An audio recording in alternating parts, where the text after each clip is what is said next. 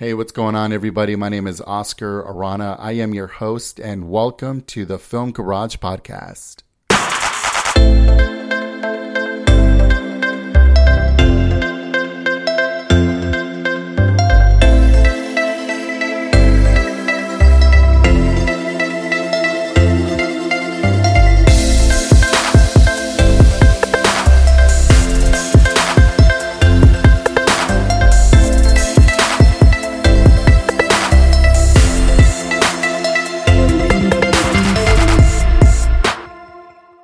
Batman the Killing Joke reminds me of the Saturday morning cartoons I used to watch as a kid.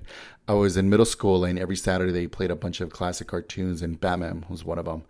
I knew going into it that this version was going to be dark since DC has put a lot of very dark movies out, so I expected that.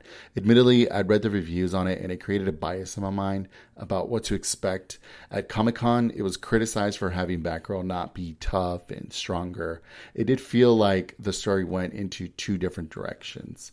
The beginning of the story introduces Batgirl, and it sets you up for what's about to come. For the first half, you see Batgirl fighting back her feelings towards Batman. She gets into an argument with him, and they both have a moment of weakness and give in to temptation.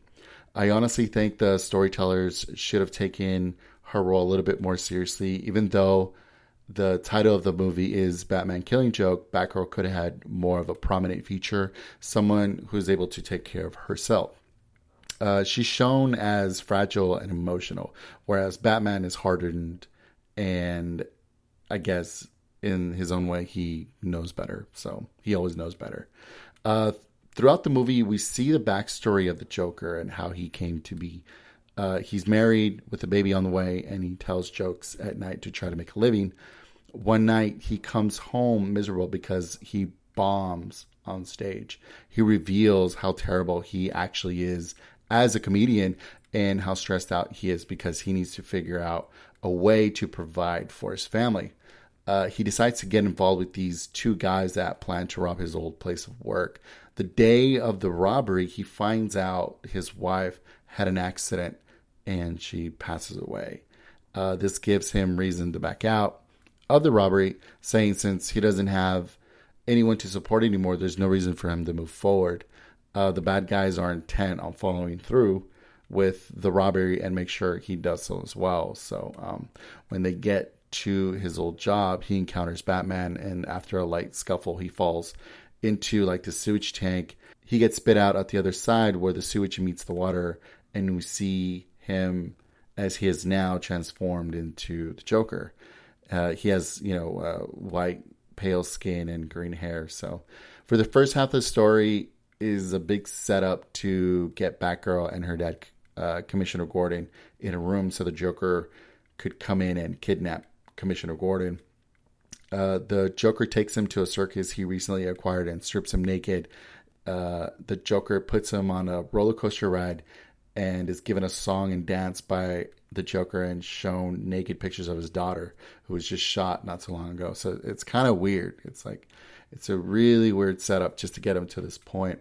Batman actually finally shows up and sees the Joker has Commissioner Gordon in a cage.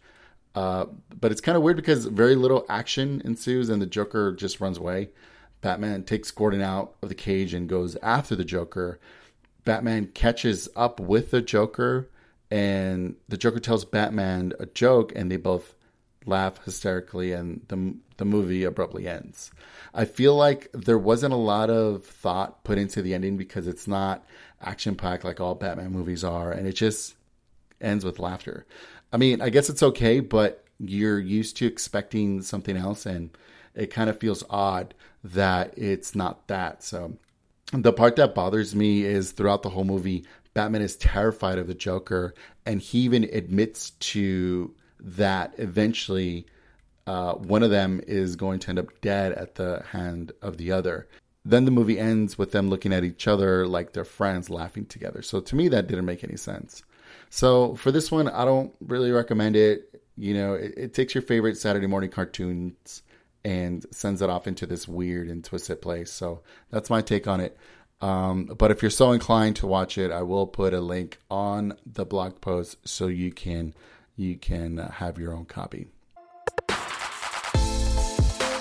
Hey, if you have a movie or TV show you want me to talk about, shoot me an email to oscar@filmgaragepodcast.com. And if I choose your email, I'll read your comments on the podcast and talk about the movie or TV show of your choice.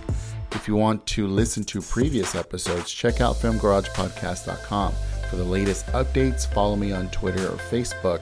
I'll provide the links on my site. Don't forget to subscribe and share the podcast with your friends and family. Let's help build and grow this community together. Thank you so much for hanging out with me, and have a great day.